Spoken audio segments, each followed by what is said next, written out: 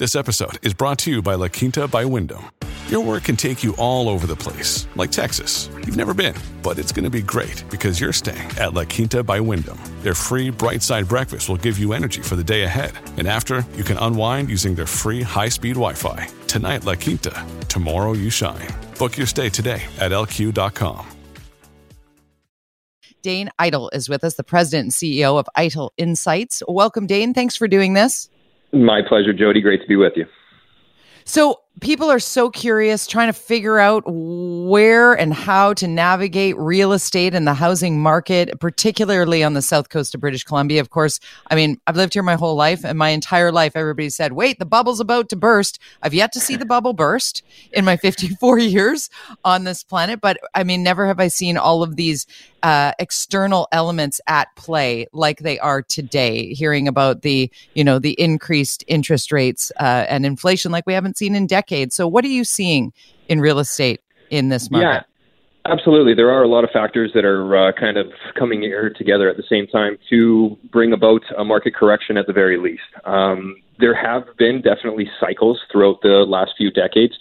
And going back to 2005, there's basically been about 3 or 4 market cycles that have occurred, which typically does correct the market between 15 and 20%. But that day of reckoning that everybody would anticipate or hope for has never ultimately showed up to see a significant market correction down to the 30-40%. And they're not anticipating that to occur this time. We are expecting a market correction, potentially leading to the recession number, which is technically at a 20% decline from the all-time high. Where we sit right now, we are actually at a very interesting place. So we have fallen off what we believe to be the top of the market, which occurred in April of this year, with an average sale price of $2.3 million in the detached market across Greater Vancouver, average sale price.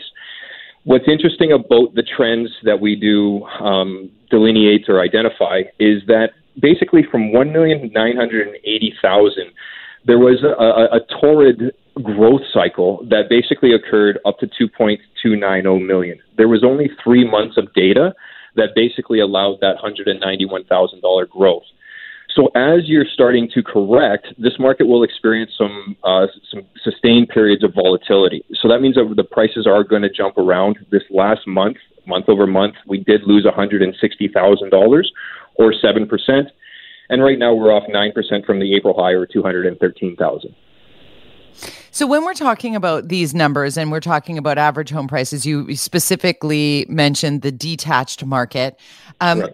Is there one slice of real estate that is a better investment in this volatile moment than another? Are we seeing a lesson in movement on some, and where other stocks are really hot because when people are perhaps moving out of the higher end and moving into the more moderate, or as we saw through the pandemic, people moving out of the city centers and needing more land, people going, I'm done with not having a patio. I want a yard. What are we seeing trend-wise in that regard? No, that's a very interesting point, and that absolutely has occurred. So basically, we saw the typical market leaders turn into the laggers over this period of COVID. And what we saw was the tertiary markets, the secondary markets, really see that pickup of demand. Those were the markets that actually led this overall average higher over the COVID period. Now that we're coming out of that, that's when we're starting to see this reversion. So just for an example, Pitt Meadows was one of the leaders as far as growth percentages. And it's actually off, 40% from its near-term high. Used to be selling for $1,961,000. This last month was an average sale price of $1.172. So we're seeing those high flyers that kind of came out of nowhere to take the market lead return back to their lagger status. So those that bought high might want to be holding on for a prolonged period of time to see their equity returned. However, inversely, during COVID, again, those market leaders, the downtown cores, the West Side, West Vancouver, they didn't really participate in the growth cycle. So what we're seeing now is they actually have been starting to increase higher here over the last 3 or 4 months. We expect that to continue as even though the overall market will lag, will enter into its decline phase. But the typical leaders will return to that. We're with Dane Idle, the president and CEO of Idle Insights, and talking through real estate market trends and where we've been, where we are. And now I want to just give us a little bit of where we're going from here. Because people, as you mentioned, people who bought high need to hold. But when somebody is looking at, okay, what's my hold here? And if I've got a 5-year mortgage and watching interest rates where they are, how nervous do I need to be when people are talking about the R word, recession, and how interest rates might then move one way or the other? It is all a very nervous time for the newly anointed homeowner. No, absolutely. And one of the things that, it's not going to be a short-term downcline or decline. We're actually going to be experience this for a period of time. The interesting thing, everybody does have recency bias. So our last market cycle occurred from 2016 basically until 2021. So that was a prolonged market cycle where we actually corrected upwards of 22% during that phase. The interesting thing where we sit here as of today, as of this last data points that came out, was for the first time since June of 2020, the supply has actually eclipsed the demand in our supply-demand metrics. So once the change does occur, there's an obvious and discernible reaction. Of course, the market is going to stop increasing and begin to correct. So we are going to experience this likely for at least a couple of years, leading into potentially a 3-year cycle. But then eventually we will go higher again. The other oddity, not oddity, but crucially impactful point is that these mortgage rates have over doubled. So we were roughly around 2% in February, where the average sale price was $2.89 million. With the precursor of a 5-year term with the 20% down, the mortgage payments were roughly $7,700. Now, even with this $213,000 price decrease, the average mortgage cost has actually increased to $9,800. So roughly a $2,000 price change, even though the average sale price has fallen off $213,000. So it is critical. Big numbers, critical absolutely. For sure. Dane, thank you so much for sharing your insights. Appreciate you. And this is a definite time to keep our eye on the ball when it comes to what impacts are on this market. So thanks for doing this. My pleasure, Jody. Thank you. But first, we start with the chronically clogged and congested Massey Tunnel. Now, the John Horgan government in BC has promised a new tunnel to replace the old one. $4.15 billion won't be ready until the year 2030. Now, remember what the previous Liberal government promised. They wanted to build a new bridge to replace the tunnel. You may have just heard the interview with BC Transportation Minister Rob Fleming, who was on just a few minutes ago with Jill Bennett. And here's what Fleming said just a few moments ago, going after the Liberals here for their bridge idea and whether it would be toll bridge. Have a listen to this. When people look at their number one issues today are the economy and the cost of living. So the other government would have kept tolls on the Port Mann. They would have imposed tolls on this bridge, and that's another $1,500, $2,000 out of families' pockets. All right, let's get the other side of it now. My guest is Todd Stone, Liberal MLA, Kamloops South Thompson. Pleased to welcome him back to the show. Todd, thank you for coming on today. Thanks, Mike. Okay, before we get into this tolling issue, give me your thoughts on the new tunnel that the government wants to build here. And we saw work begin yesterday on the new Steveston interchange in Richmond, part of the project. So the government says this is full steam ahead, a new tunnel to replace the old chronically clogged Massey Tunnel. What do you think of that project? Well, look, let's just do a quick refresher here. The project that we had on the table that the NDP killed. Oh boy, we got some bad connectivity here with you. I don't know, Todd, if you can step closer to a window or something, get some better connection. Go ahead. Yeah. How about now, Mike? Can you hear this better? That's better. Go ahead. Yeah. So just a quick refresher.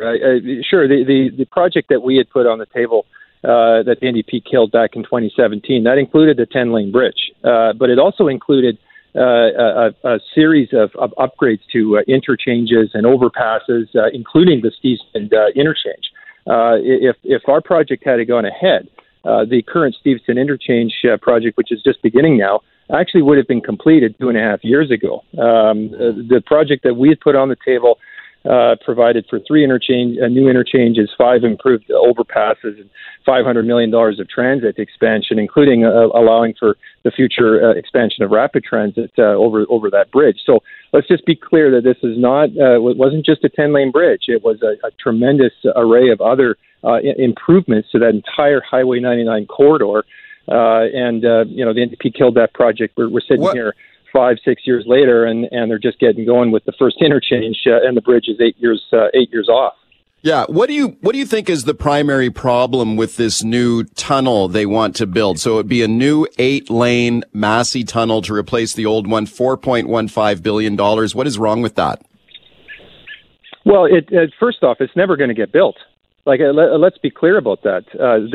This tunnel will never actually get built. It'll never get through the federal and provincial environmental assessment processes, and First Nations. I think most are hard pressed to imagine all of the First Nations impacted in the region actually signing off on it. When you think about the impact, the impacts of this tunnel project on the Fraser River, I don't think this project's ever going to get built.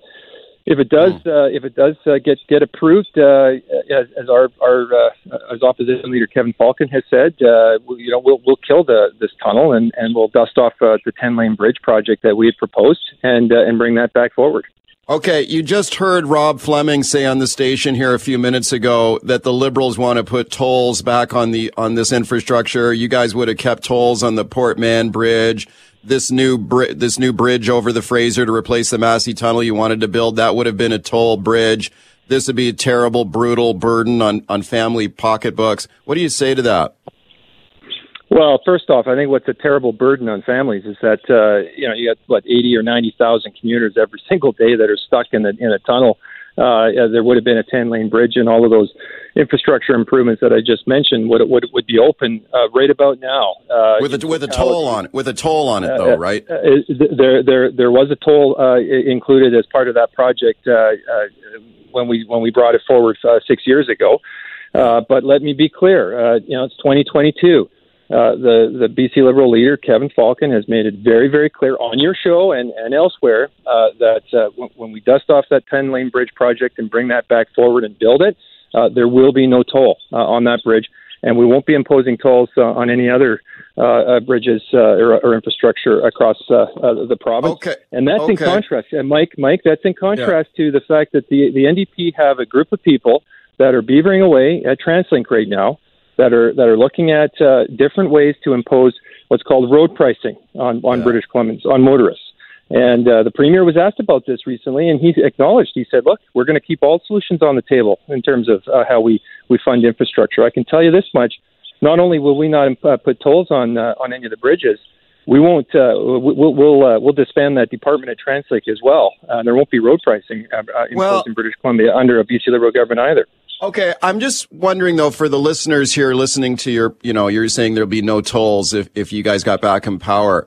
Can people really trust Kevin Falcon on that? Because he was a big fan of tolling when he was back in government. And he told me as much on this show a few months ago. So let me play a clip here for you, Todd. Get your thoughts. Now, this is Kevin Falcon. I asked him about the tolls that he put on past infrastructure, the promise to put tolls on new bridges, and here's what he had to say to me. What did the NDP do? Yes, they took off the tolls. Was that smart politics? It was smart politics. Was it good for the environment? No. Traffic growth has grown 30%. There's a lot of people now that are going to be spending a lot more time sitting in traffic with their cars idling away, and I would argue that was not the right thing to do from an environmental point of view. No, that was not the right thing to do, to remove the tolls. That's what he told me. Well, if you play the other parts of your interview with him, and I know he's been on many times, he's been very clear that there would be no imposition of tolls on this bridge if we were to get the opportunity to build it or any other bridges. We've been very, very clear about that. And he also makes the point that frankly, there wouldn't have been a Port Mann Bridge had the NDP been in power at the time, because they opposed the new Port Mann Bridge every single step of the way. Okay, just like they've deep sixed the 10-lane bridge that would have provided relief to commuters south of the Fraser that are now going to have to wait another 8 years if the NDP get their way. Okay, I'll agree with you that he has said that if he gets back into power, the Liberals are in power, and he builds this bridge instead, goes back to Plan A, it will be a toll-free bridge. There'll be no tolls on that bridge. But I did ask him about tolling other infrastructure in British Columbia, and he leaves himself some wriggle room here to put new tolls on. I want you to listen carefully to what he had to say to me, Todd, and I'll get your thoughts. So this is Kevin Falcon. I'm asking him about tolling bridges, highways in BC. Here's what he said to me. Have a listen. If you built new infrastructure, would you consider tolling new bridges? Well, we had a tolling policy back then, and as I explained in the clip that you played earlier, that we said as long as there was a free, non-tolled alternative available, it would be considered. But really, there's very few places where it does make a lot of sense. So I think it's unlikely. Okay, he says it's unlikely, but it would be considered. So, what are we supposed to believe here? Look, I think Kevin was outlining, rightfully so, what the policy was of the day, and there was a tolling policy, and it very clearly did state that tolls could only be implemented where there were free alternatives for drivers. But he's been very, very clear and consistent, and I support him in this, and his caucus supports him in this. There will be no toll put on any new bridge over to replace the tunnel, or on other infrastructure. We've said that over and over, and we'll continue to say that as we head to and through the next provincial election. Todd Stone, thanks for coming on today. I appreciate it. Thank you very much, Mike. Take care. All right, welcome back to the show. Let's talk about all the red tape and bureaucracy a lot of small businesses face in this city when they're just trying to keep their doors open, pay the bills. Sometimes that can be difficult when you're faced with a monolithic bureaucracy at Vancouver City Hall. Let's talk about the case now of the Fountainhead Pub on Davie Street and their efforts to get a permission from the city to expand their seating capacity. My guest is Bert Hick. He's a founder of Rising Tide Consultants. He was helping out this small business with their application at City Hall. Hey, Bert, thanks for coming on today. I'm pleased to be here. Okay, Bert, can you tell me about the Fountainhead Pub there? It's been around a long time there on Davie Street, right? Yep, Davie, it's been there for over 20 years. And the significant thing about the Fountainhead Pub is it's a cornerstone of the West End community, and particularly the LGBTQT plus 2S community. And prior to the Fountainhead Pub, the community could only go to nightclubs like Odyssey, basement of the Dufferin Hotel, and which always were dark, opened up after 7 o'clock at night. Fountainhead was a pub. You go down there and have lunch today, brunch, snacks and drinks, dinner, and everything else. And it complements the street because it's open during the daytime and up to about 10 o'clock at night, 11.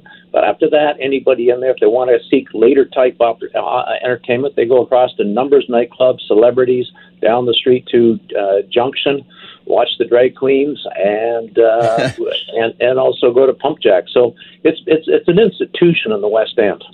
Yeah, it's been a very popular pub down there for a long time on Davie Street, and not just with the gay community, right? I mean, a lot of people enjoy going to that pub. It's been there for a long time. Yeah. So let me burgers. Okay, good. Okay, maybe I'll try the burger one day. That sounds good. So let me ask you about this proposal now. The owner of the pub had an idea to expand, right? So tell me what the application was and what he wanted to do there. Yeah, what happened was where the Fountainhead Pub is located, right beside it, it was a mailbox type business, but it went out of business, and so he wanted to expand, knock a hole in the wall, make a big opening, and expand the size, the seating capacity of the pub into this added area.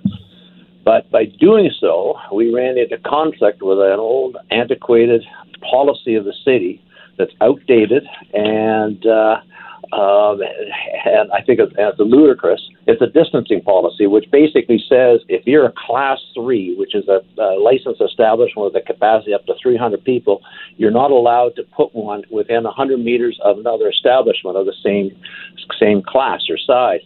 And right across the street from us is Numbers nightclub. So this application been with the city bureaucracy and walling around City Hall for a year, plus a couple of months. before we finally got to go to council and say this is ludicrous, because we had the owner of Numbers Nightclub, John Clarities, who also owns Marquee Wine Cellar, there to speak in favor of it, because they believe that whole street believes operates on the basis on a rising tide, all boats lift up, because Fountainhead brings people to the street, eyes and ears on the street, good people for food, but then they go into numbers, they go into celebrities, they go into the other establishments and the retail businesses. Yeah, so I can understand, I guess, to an extent, why you'd have a policy. You don't want, a bar on everywhere. Like, you have to have some reasonable limit. So in this particular case, it's like within 100 meters, you don't want another bar within 100 meters. But like you said, that Numbers Cabaret business, which is right across the street from the pub that we're talking about here, the Fountainhead, the owner there, John Clarides, who's been a frequent guest on this show, by the way, and I know him very well. Like, he had no problem with it, right? So we got a letter. We got a letter of support from John that we submitted to the city staff, and then we had him at council on Tuesday, speaking in favor as well. And John pointed out in his presentation the fact that there's going to be huge population growth in that area with all the residential development occurring in that area. And therefore, we need more places like the Fountainhead to serve the public. So he was very much on side. But this policy, the distancing policy, was really brought in back when I believe Sam Sullivan was the mayor, or Philip Owen, to deal with Granville Street Entertainment District, because the city bureaucracy thought they'd try and micromanage Granville Street by making sure that there's a variety of experiences on Granville Street, that they all wouldn't be nightclubs catering to the same clientele and offering. They wanted a small little cozy Irish pub with 65 seats, maybe a larger English pub, a blues bar, a jazz bar, and all that. Well, that didn't work out. It became essentially a race to the bottom. Okay, it sounds like that this idea was pretty straightforward, a simple expansion of an existing business that had been there for 20 years and operating with no problems and very popular in the neighborhood. So, it's just mystifying that this would be stuck in a city bureaucracy for over a year, especially when it had so much support. Like the so-called competing bar across the street had no problem with it. And it sounds like the BC Restaurant Association was in favor, right? Yeah. Correct. BC Restaurant Food Service, Ian Tossin, who's on your show from time to time, he had no problem. Jeff Gennard of Able, Association of Beverage Licensee, he was in favor. They both spoke on Tuesday. We also had Vince Marino, who owns the Pump Jack and Junction on Davie Street. He was there and he spoke. And so when I got up to speak, my opening line to the mayor was, why are we here? It's merely a capacity increase for an existing establishment that's been licensed for 20 years. But the other thing is, Mike, why does it have to go all the way up to city council for the city council to have to sit there and debate this thing? This is something that should have been handled administratively by the staff. There's no way a city of Toronto deals with capacity increases for restaurants, bars, or pubs. They just don't do it. It's all dealt with by staff. Your zoning's in place and everything else. And the other thing to keep in mind, the ownership of Fountainhead had to pay rent for this vacant space for over a year, which is over $100,000 in rent they've had to pay to keep that space tied up. And what were they doing with that space? Was it just sitting there empty? Sitting there empty. Oh, man. Come on. We thought about putting in a pop-up store or something in there, but then that would have to go through some sort of would have to get a business license and all that. So he was paying rent for the space and hoping that the elephant would give birth. But but I've got to tell you, the mayor and this council have been very supportive of the hospitality industry, particularly during COVID. And Pete Fry, a couple of weeks ago, put forward a motion which is unanimously approved, supporting dual licensing so that a restaurant could convert to a liquor primary later at night, so people can stay in a restaurant and have a cocktail culture. And make it more vibrant, as opposed to having to, if you want to go out for a late drink, you get off work late, you have to go downtown to one of the bars in the downtown area. So, and then they've also been very supportive of patios, patron capacity changes, and things like that. So the council's been good, but to me, there's a disconnect between the mayor and members of council with the bureaucracy. Yeah, and you know what?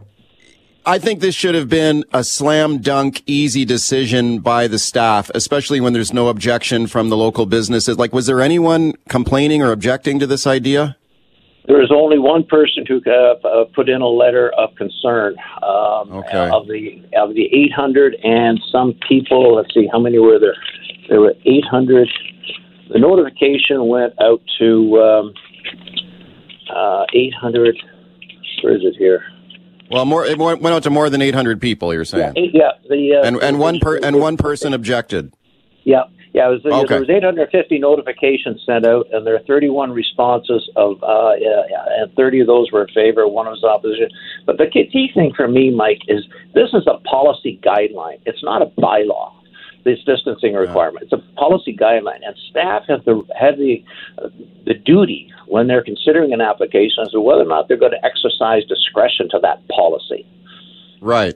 Yeah, this should have been an easy call, I think, for the staff. Now, the story has a happy ending, right? Because when it finally, over a year later, it finally gets in front of City Council, and what council has approved it now, correct? Exactly. They approved it unanimously. And there's an old wise French politician way back a long time ago by the name of Ledru Roland, who once said, "There go the people. I must follow them as I am their leader." Well, to me, city staff should be taking a clear message from what council did here and knowing moving forward that they've got to get the step with what council wants. Okay, congratulations on your win here. It took a long time, but at least it turned out on the right side in your favor. Thanks for coming on today. Thanks, Mike. At Evernorth Health Services, we believe costs shouldn't get in the way of life-changing care, and we're doing everything in our power to make it possible. Behavioral health solutions that also keep your projections at their best? It's possible. Pharmacy benefits that benefit your bottom line? It's possible. Complex specialty care that cares about your ROI? It's possible. Because we're already doing it. All while saving businesses billions. That's Wonder made possible. Learn more at evernorth.com/wonder. Take care. All right, welcome back to the show. And here we go now with our panel on inflation and interest rates. Inflation at a 40-year high right now. How is the Bank of Canada dealing with that? Well, by hiking interest rates. Of course, if you have a variable rate mortgage, you don't like seeing those interest rates go up. Better hang on to your wallet here. Those interest rates set to go even higher. But the Bank of Canada is saying, look, we have to do that to deal with inflation. Now, here's the deal, though. Inflation is one thing, but could rising interest rates actually trigger something even worse? A major recession in Canada. We've got an awesome panel standing by on this. First, have a listen to this. This is the governor of the Bank of Canada here, Tiff Macklem, talking about inflation and how the bank intends to control it. Have a listen. We do think inflation is going to remain around 5% through the first half of this year. We then think it's going to come down fairly quickly through the second half of the year to about 3% by the end of the year. The other element is, as we've signaled, we expect to be raising interest rates, and that will dampen demand growth and ensure that domestic sources of inflation do not build up and inflation comes back to target. Okay, as Tiff Macklem, the governor of the Bank of Canada, speaking many weeks ago, and I think fair to say the inflation has been tougher for a beast to tame here as the year has unfolded. All right, let's discuss now with my guests, two great guests for you. Jim Stanford, economist at the Center for Future Work in Vancouver, and I'm very pleased to welcome him back. Hey, Jim, thanks for coming on. My pleasure, Mike. Thank you. Also on the line, Philip Cross. Philip is a senior fellow at the Macdonald-Laurier Institute. He's the former chief economic analyst at Statistics Canada. I'm very pleased to welcome Philip back to the show. Philip, thank you for coming on. Thanks for having me back, Mike. All right, gentlemen, thank you to both of you. Jim, you wrote a really interesting op-ed on this issue in the Toronto Star this week. Can you give me your take on this? Do you think that these rising interest rates could actually trigger a recession in Canada? Not just in Canada, Mike, but around the world. In fact, in the U.S., our biggest trading partner, obviously, GDP was already shrinking in the first quarter of this year. And if it shrinks again in this quarter, the second quarter that just ended June 30th, then the U.S. will already be in recession. Elsewhere around the world, in Europe, for example, big slowdown in growth.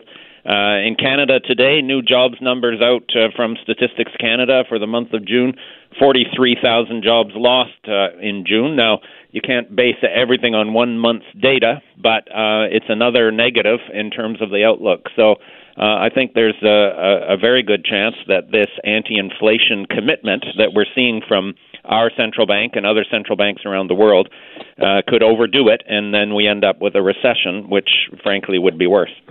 Okay, that's very interesting. Philip Cross, your thoughts?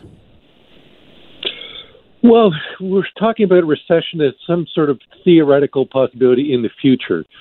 The number one problem facing Canadians right now is inflation, is higher prices. We don't have to go and imagine and think up possible economic challenges. We have the biggest challenge we've faced in years right in front of us. That's where our focus has to be. And fortunately, that's where the Bank of Canada's focus is.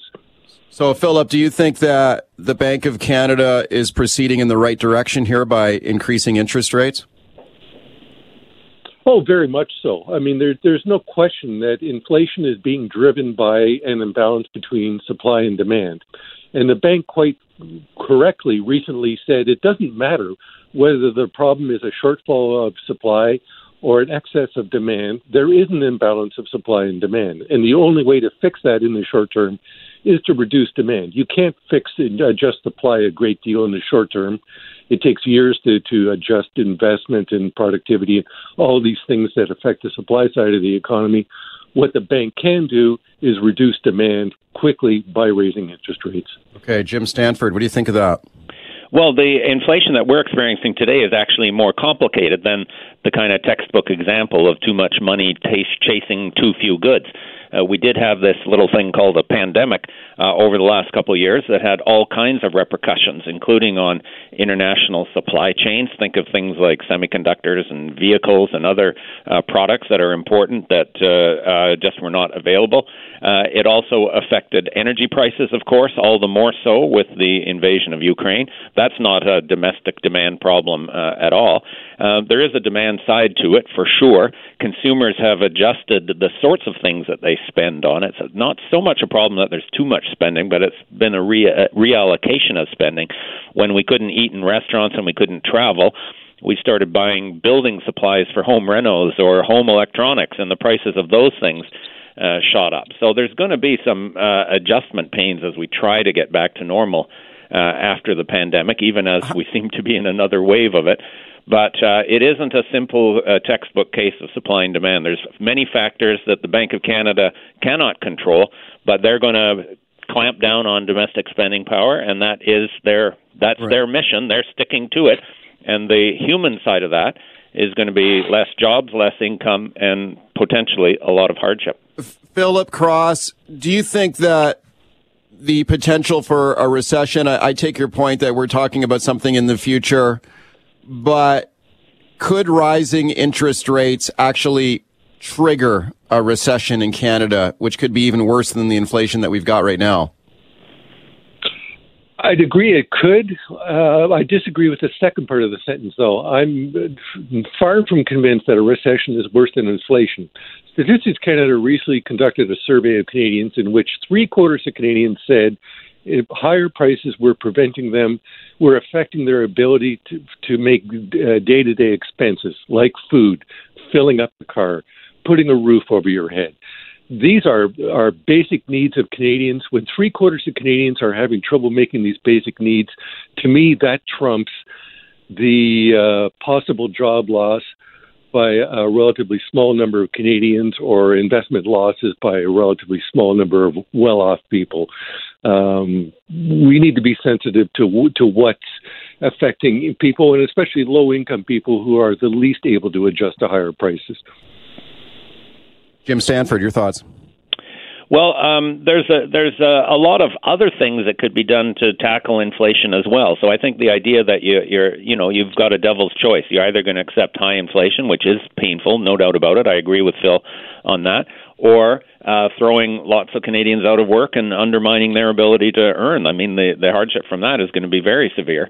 So I think, in a way, we have to get a bit creative and say we've relied over the last couple decades on this one big hammer the interest rate to adjust the overall pace of the economy. And in theory, the economy is weak. The Bank of Canada cuts the interest rate, gets it going again. The economy is strong. The Bank of Canada raises the interest rate, tries to get back to a level that's not too hot, not too cold. But in reality, the interest rate itself isn't always the most effective tool, whether you're trying to cool down or heat up. We saw that because we've had very, very, very low interest rates for many years. And some of the side effects of very low interest rates have been unintended and very unhelpful. The housing bubble is obviously one, but lots of other ways in which long-term availability of cheap credit led people to do things that were not very productive, including different types of asset price inflation and so on. So I think that in a way there's a deeper question. We're debating whether we should be increasing interest rates right now or how the trade-off is versus the risk of recession. But there's a deeper issue there about how much we rely on this one hammer. Because if you have a hammer, everything looks like a nail. That's the problem, Mike. And we've shown that the interest rate itself can't always solve the problem either direction. Okay, Jim, if you're opposed to hiking those interest rates, what is the other answer here to help people through this record high inflation? Like, are you suggesting that government should start giving people money again, like spend more money, help people out? I think there's a couple of channels to go there. One is, can we find ways to address the actual sources of this inflation? So the interest rate lever works on overall demand in the economy, as Phil was explaining. It's going to make it harder and more expensive to borrow. You're going to see downturns in certain industries, and ultimately you're going to see less employment, higher unemployment. That's how it works. Now, those issues, the domestic spending power, were not really the core cause of the current inflation we're facing. So housing prices is one of them. So a better strategy around affordable housing in Canada. Now, I agree with Phil, it can't be done overnight, but that doesn't mean we shouldn't start working on it. Secondly, on energy, we have been very slow in Canada in terms of moving towards renewable energy, where we wouldn't be at the whim of OPEC and the global oil price, which has shot up so much this year. Those are some of the things you could do to reduce the impacts on inflation. You could also protect people against it. For example, indexing some of the income support benefits. The federal government does that, but many of the provinces don't. Those are ways that you could help people who are the most vulnerable to inflation get through this period. All right, welcome back as we continue talking record high inflation. Is Canada headed for something even worse, a major recession? My guests are Jim Stanford and Philip Cross. Phone lines are open. 604-280-9898 is the number. Star 9898 on yourself. Daryl in Coquitlam on the open line. Hi, Daryl, go ahead. Hi, thanks for taking my call. I have a question for both your guests. I'm an aging baby boomer who lived through the 70s and early 80s, when we had interest rates of about 18.5% on mortgages, historically high inflation. I remember COLA, wage and price controls. How did we historically manage our way out of those record high interest rates to where we are today prior to this high inflation period? And once again, I see the BCGEU in their negotiation calling for, guess what? COLA increases. I look forward to both your guests responding. Okay, thanks for the call. Philip Cross, would you like to take that? Sure. The way we historically dealt with it in the 70s was through various misguided government interventions. Wage and price controls was one. An attempt to regulate the price of energy in North America was another. And it just didn't work. It wasn't until Paul Volcker arrived in 1979 and decisively adopted monetarism, hiked interest rates, that he very quickly broke the back of inflation. The problem you raise about COLA clauses and so on, that is exactly why the Bank of Canada is the only game in town right now for inflation. Before the break, Jim agreed that, it's the imbalance of supply and demand that creates inflation. And yes, there would have been time over the last 10 years to adopt measures to improve supply. There was an opportunity over the last couple of years to wind down fiscal stimulus a little more quickly, but governments didn't do this. So right now, with every passing month, we're seeing wage pressures increase. Wage pressures in the numbers that came out today increased from 3.9% to 5.2% in just 1 month. We're seeing inflationary expectations in North America become more embedded.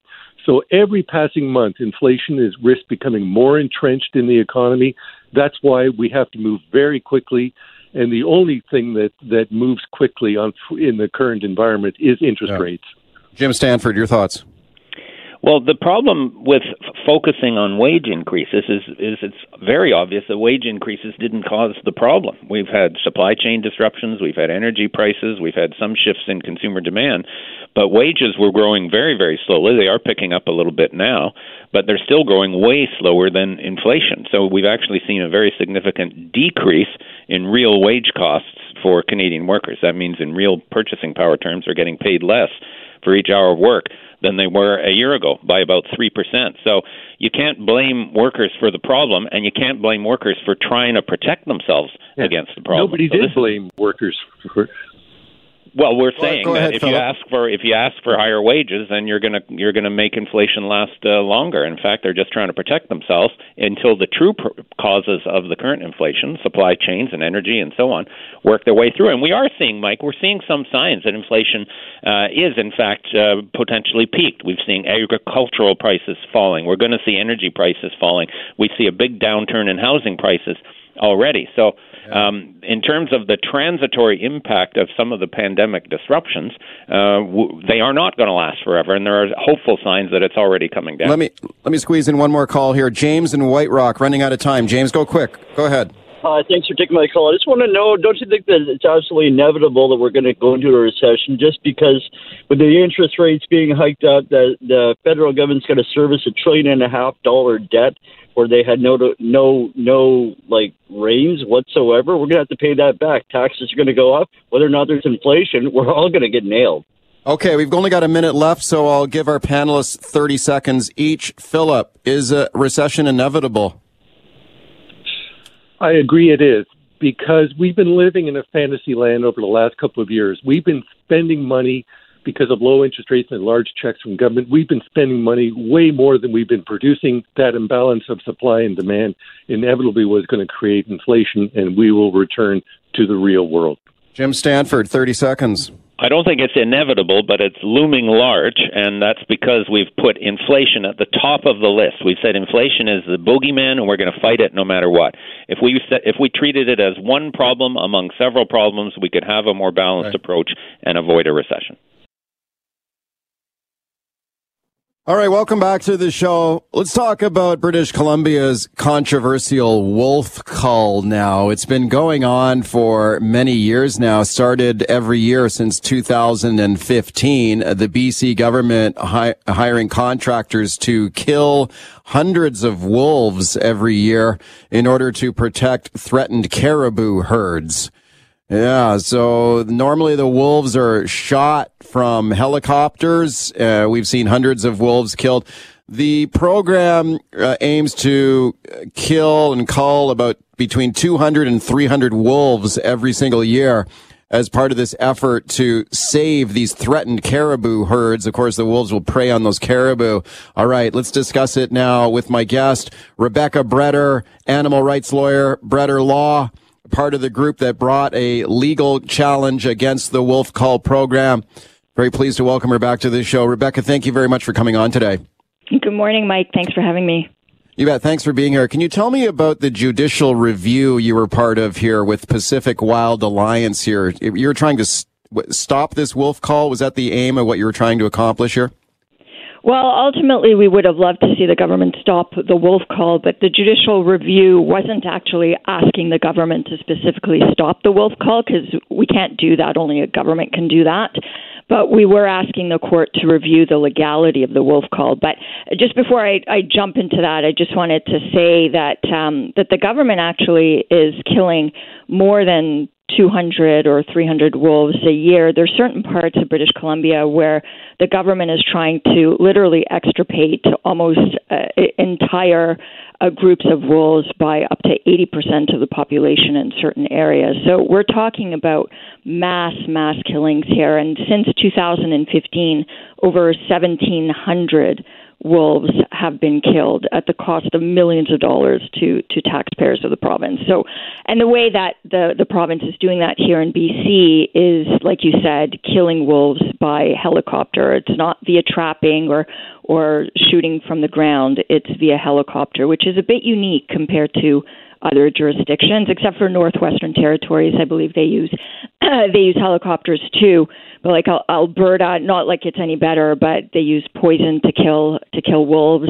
Idaho, Montana, they shoot and trap them. But just by way of background, so to the judicial review, to get to your question, the judicial review, what we were trying to do is get the court to review the legality of the wolf kill program. And what we were saying since the beginning, at the time of us filing the judicial review, we were saying that the wolf killing from air was unlawful, and basically for two reasons. The first reason we said is that the regulations as they were currently drafted at the time didn't provide the discretion needed to government officials to issue these permits to kill wolves by air. So essentially we were saying the regulations didn't allow it.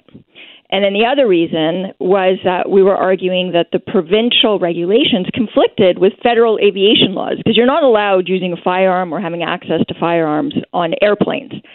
And in an interesting twist, and I rarely see this happen, in the course of the litigation, the government probably figured that we were onto something. They amended the regulations and they got the necessary federal permits that they needed in order to allow these contractors to shoot wolves from air. But ultimately, even though we knew that in the course of litigation, we ultimately still said that the government wasn't and didn't go far enough with the changes it needed to make. So ultimately, the court disagreed. Yeah. But the important thing here, we're obviously really disappointed with the decision.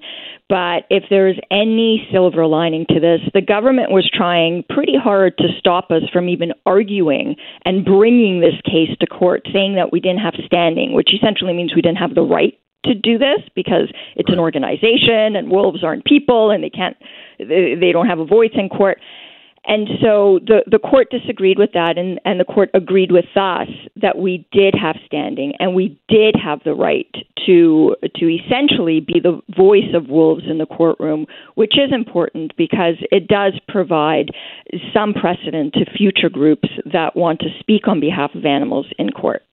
Okay, very interesting background there. And despite that, you did get some concessions there from government, it appears. But at the end of the day, the judge went against you, though, right? So you lost in court overall. But does that mean the wolf cull is going to continue here going forward now? It does mean, unfortunately, it does mean that the wolf kill plan is going to go ahead. Unless the government changes its course, which we really hope it does. It really, really is based on flawed science. That wasn't part of the litigation, but it is based on flawed science, and it's not just us saying that. It's actually reputable biologists that came out with a report, interestingly, after we filed the judicial review in 2020, saying that wolf cull programs like this are not effective, and here in BC it has not been effective to date, and they don't expect that it will be. Okay. Can you appeal this? We technically, I suppose we can, but we decided to not appeal it at this time. However, we are looking at other options. Okay. I can say about that now.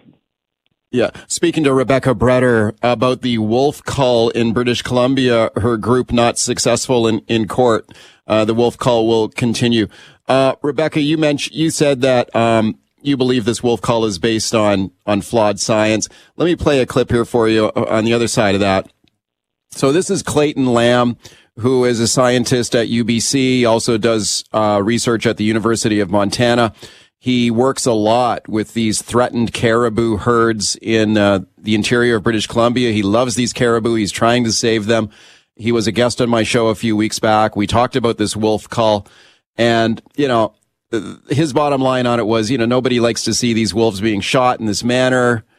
but he does think it is helping to save these threatened caribou. Here's what he had to say to me, and I'll get your thoughts. Clayton Lamb.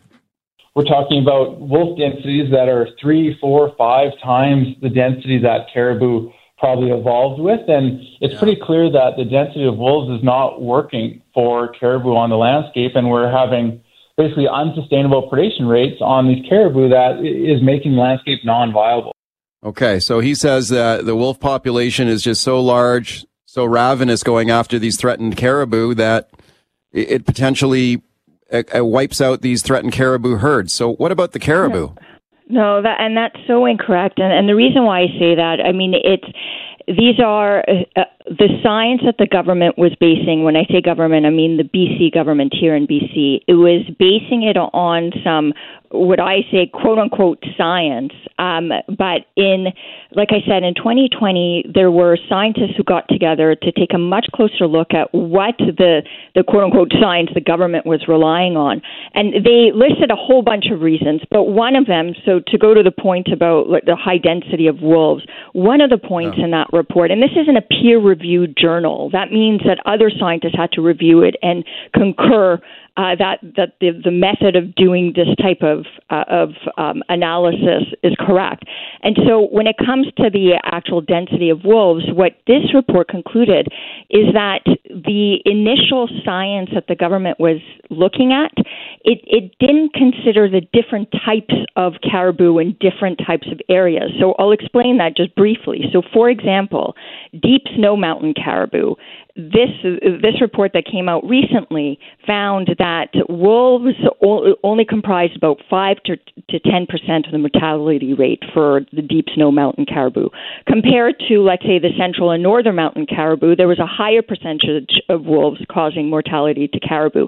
But essentially what that means is that we cannot assume that what works in one area will work in another area. And in the bigger picture, and maybe even more importantly, is that what the government has been missing from day one is that it is not dealing with the root of the problem, which is human effects on caribou habitat. Yeah. Since the 1970s, biologists have recognized that clear cutting, which is still going on right now in critical caribou habitat, is going to have a detrimental effect on caribou. And there were warning signs as early as the early 2000s that logging and other resource extraction like mining and road building and things like that was having at that time an effect on the decline of population caribou. On that point, let me play another clip here for you from caribou researcher and scientist Clayton Lamb on the earlier show, because you're going to hear him here effectively agree with you on the habitat issue. Like, you know, he's saying that we need to protect this threatened habitat in order for these caribou to survive. But he also believes that the wolf cull is an effective kind of stopgap measure in the meantime to save these caribou herds that are right on the brink. So here's what he had to say, then I'll get your thoughts. The gold standard here is that we have to recover this landscape to a point that it will sustain caribou, and that comes through habitat restoration and protection, but it takes a long time to do that. So the wolf reduction is meant to sort of hold us over in the meantime. Yeah. So his point is that, he agrees with you that habitat restoration is crucial. But in the meantime, when you have some of these caribou herds that are just barely clinging on in very small numbers, that the wolf cull is helping them to survive. You don't agree? No, no. 2 points to that. One, and this is not me, this is based on biologists, again, coming from peer-reviewed journals and research. The first point is that it's sadly, there are many parts of BC where the destruction of the forest that the caribou relies on will take upwards to 75 years to grow back. And sadly, the point that the caribou in those areas are at is basically a point of no return. So killing wolves is not actually going to help caribou in those areas. But the second point is that, and this is what these government biologists often miss or just ignore, is that the disruption of wolf packs, their social dynamics by killing individual wolves, what that leads to, and we've seen this in other parts of the world, is that when you kill individual wolves, they're pack animals. So if you kill individual wolves, it means that other wolves from nearby areas will move in, and they'll actually reproduce in higher rates, which means that you could end up with actually having more wolves by killing individual wolves, because it disrupts their social network, so to speak. And so unless there's a long-term commitment by the government to kill all wolves and all predators that prey on caribou, it's not going to have a long-term effect. And obviously we're not going to. Yeah. Why would the government do this then year after year? And, I've interviewed government scientists. I've interviewed independent researchers and experts on caribou herds who disagree with you on this wolf issue. And like, I just repeat again, like, nobody likes to see these animals shot from a helicopter. It's a kind of a horrifying thought.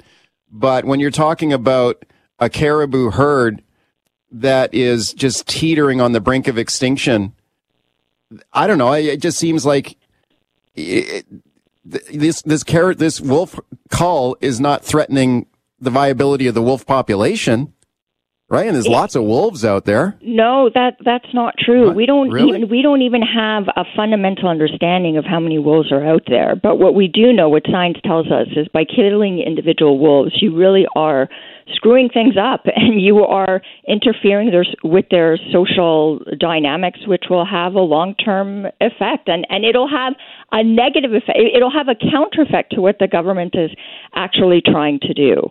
And it's really, to answer your question, why is the government then doing this? The question to ask the government back is then why on earth are they continuing to allow clear-cut blocks in critical caribou habitat?